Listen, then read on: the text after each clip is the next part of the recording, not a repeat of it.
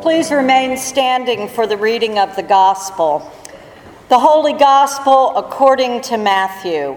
Glory to you, Lord Christ. For the kingdom of heaven is like a landowner who went out early in the morning to hire laborers for his vineyard. After agreeing with the laborers for the usual daily wage, he sent them into his vineyard. When he went out about 9 o'clock, he saw others standing idle in the marketplace, and he said to them, "You also go into the vineyard, and I will pay you whatever is right." So they went. When he went out again about 3 o'clock, about noon, and about 3 o'clock, he did the same. And about 5 o'clock he went out and found others standing around, and he said to them, "Why are you standing here idle all day?" They said to him, "Because no one has hired us." He said to them, "You also go into the vineyard." When evening came, the owner of the vineyard said to his manager, "Call the laborers and give them their pay, beginning with the last and then going to the first." When those hired about 5 o'clock came, each of them received the usual daily wage. Now, when the first came, they thought that they would receive more, but each of them also received the usual daily wage. And when they received it, they grumbled against the landowner, saying, "These last worked only 1 hour, and you have made them equal to us, who have borne the burden of the day and the scorching heat." But he replied to one of them, "Friend, I am doing you no wrong. Did you not agree with me for the usual daily wage? Take what belongs to you and go. I choose to give this last the same as I give to you. Am I not allowed to do what I choose with what belongs to me? Or are you envious because I am generous?" So the last will be first, and the first will be last. The Gospel of the Lord. Praise to you, Lord Christ. In the name of God, Father, Son, and Holy Spirit. Amen.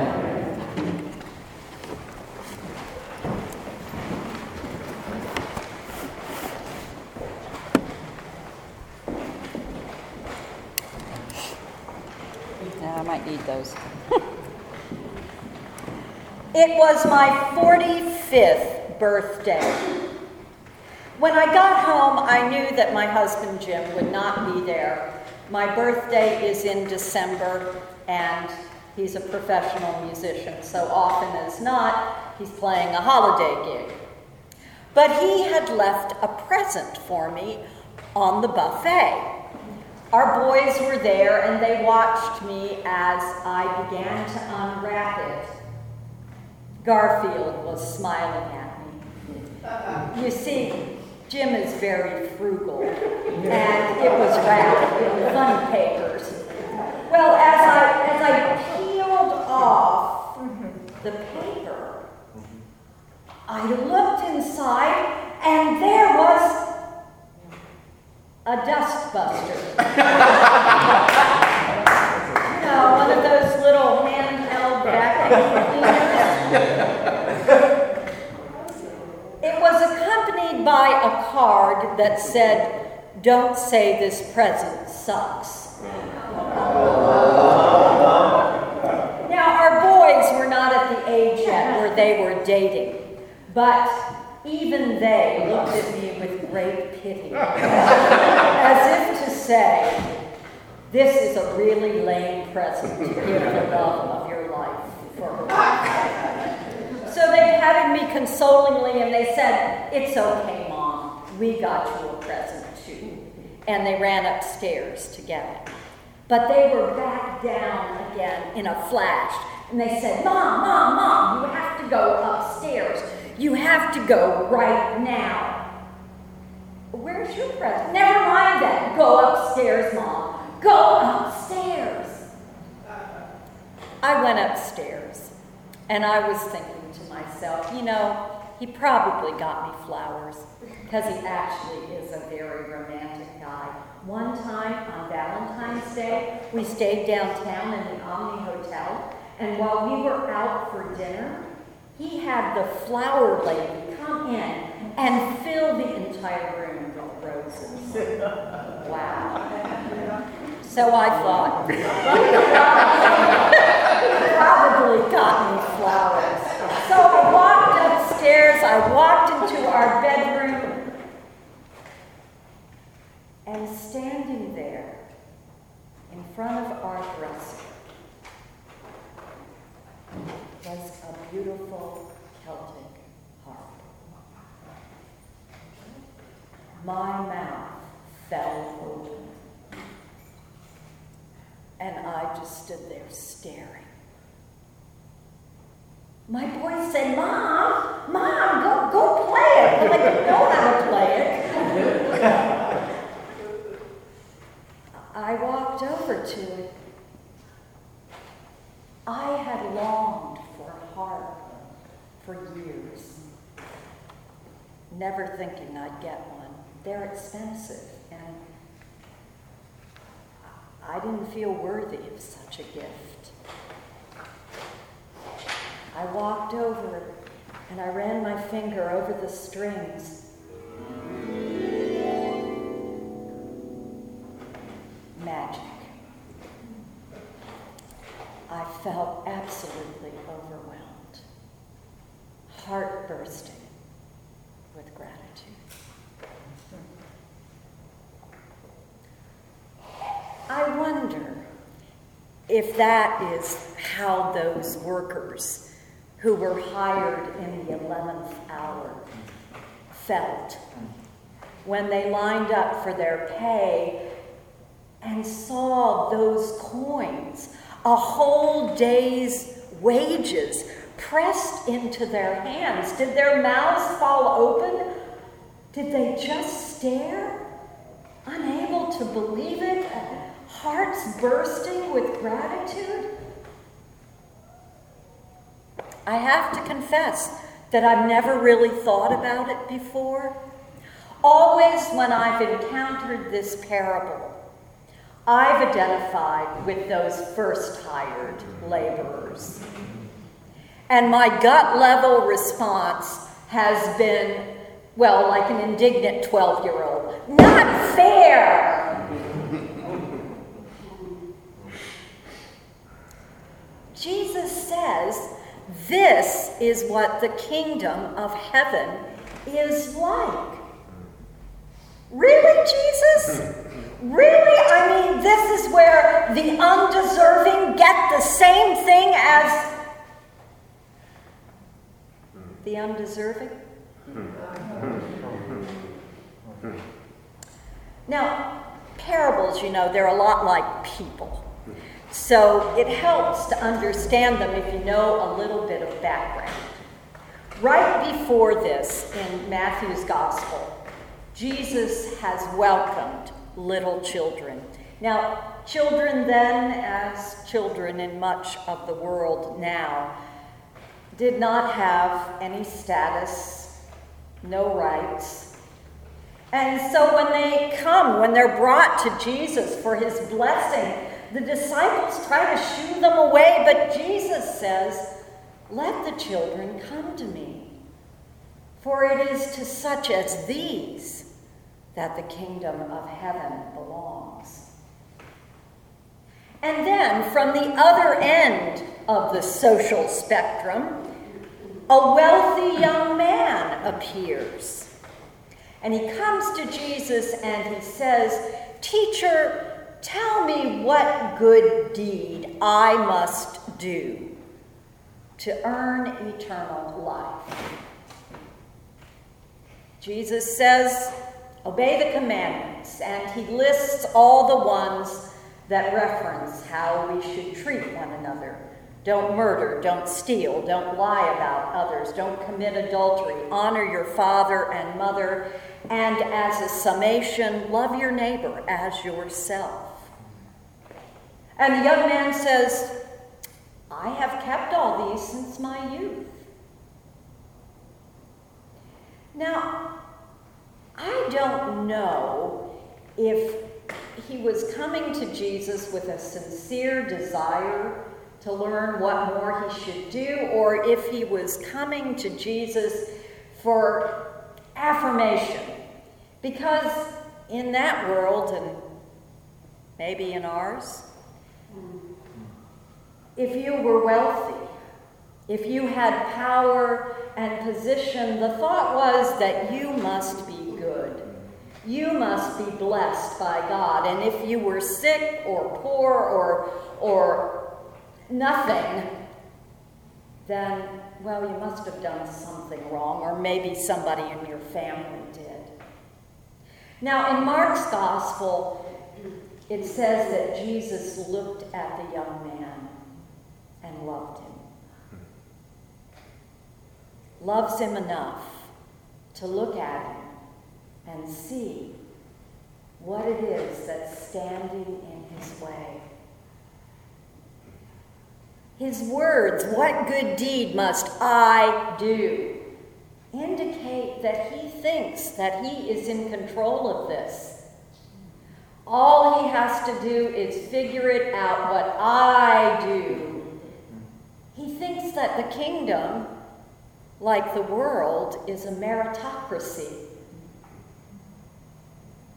So Jesus looks at him with laser kingdom of heaven vision and says, "Sell everything you have, give the money to the poor, and then come and follow me. Become like me, dependent on God, trusting in God every day for manna from heaven that you can't hoard. You just have to wait, day by day by day by day. Be like me," Jesus says. And the young man goes away grieving because he just can't do it. And then Jesus says that thing about the camel and the eye of the needle. He says it would be easier for a camel to go through the eye of the needle than it would be for a rich person to come into the kingdom of heaven. And the disciples, who are still seeing with the vision of the world, the disciples say, "Well, then who can be saved?" But Peter gets it. And he says, "Now wait a minute, Jesus. We gave up everything to follow you." And Jesus says, "And all of you who have given up these things will receive your inheritance." But I don't know, maybe they were all looking at each other in kind of a smug way, and so Jesus adds a little warning. "But I tell you, many who are first will be last, and the last will be first." And then he tells them this troubling parable. There's a landowner. He owns a vineyard. Vineyard, by the way, is a metaphor that's all through Scripture. It's a metaphor for Israel. It's a metaphor for the kingdom of heaven. He owns this vineyard. And there were cell phones in it. And it was a crazy thing, but that's how he knew to go back to the marketplace. There were other people who had arrived there. I don't know, maybe they didn't have any good public transportation.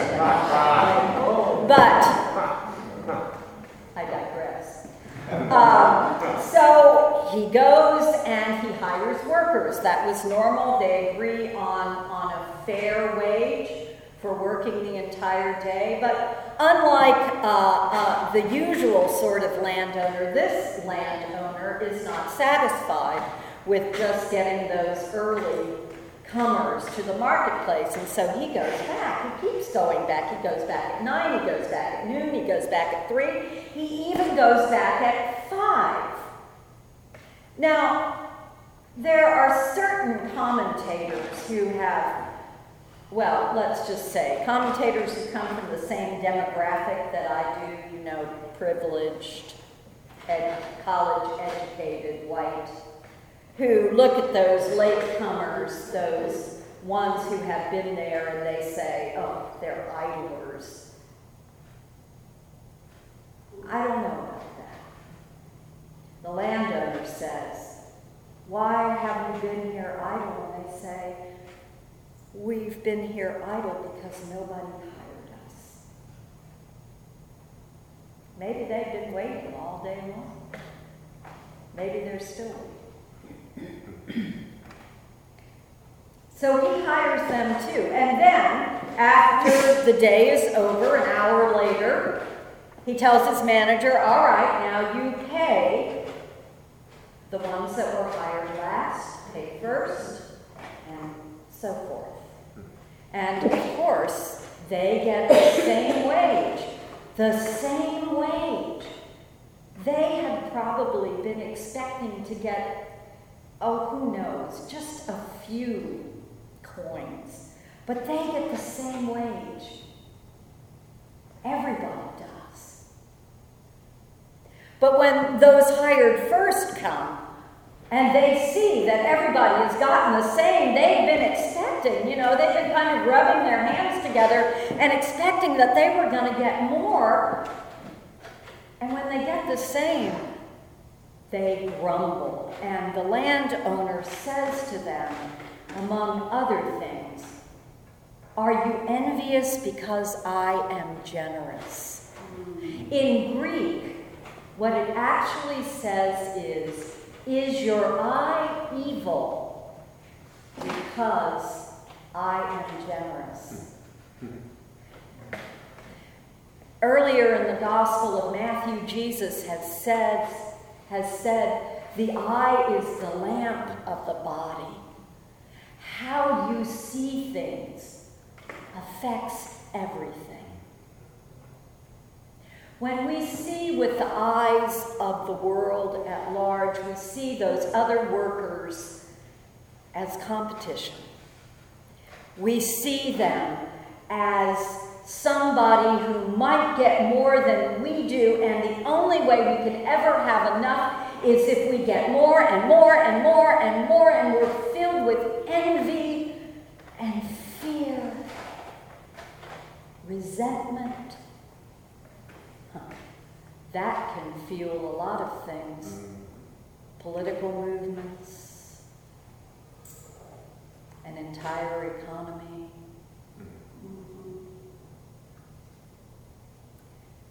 But when you see with kingdom of heaven vision, then your eye is clear, and you see that everything we have. I can see the trees out there through the open door. The trees, the sky, the birds, our food, and our beloved community. It's all gift. It's all a gift from God.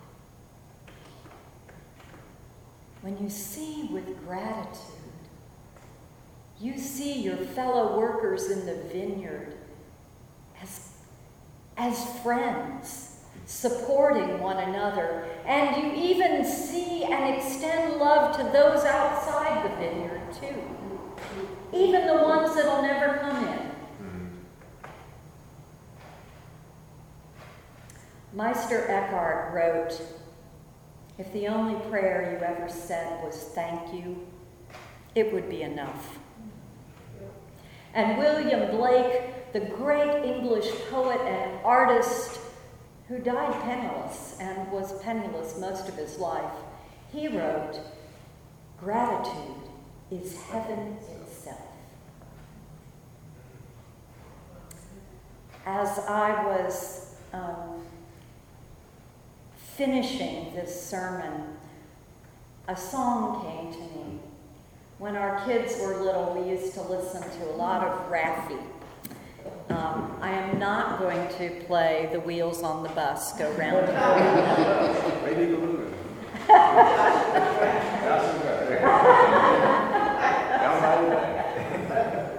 Ravi wrote a beautiful little song called Thanks a Lot, and it's really a lovely prayer. This is how it goes.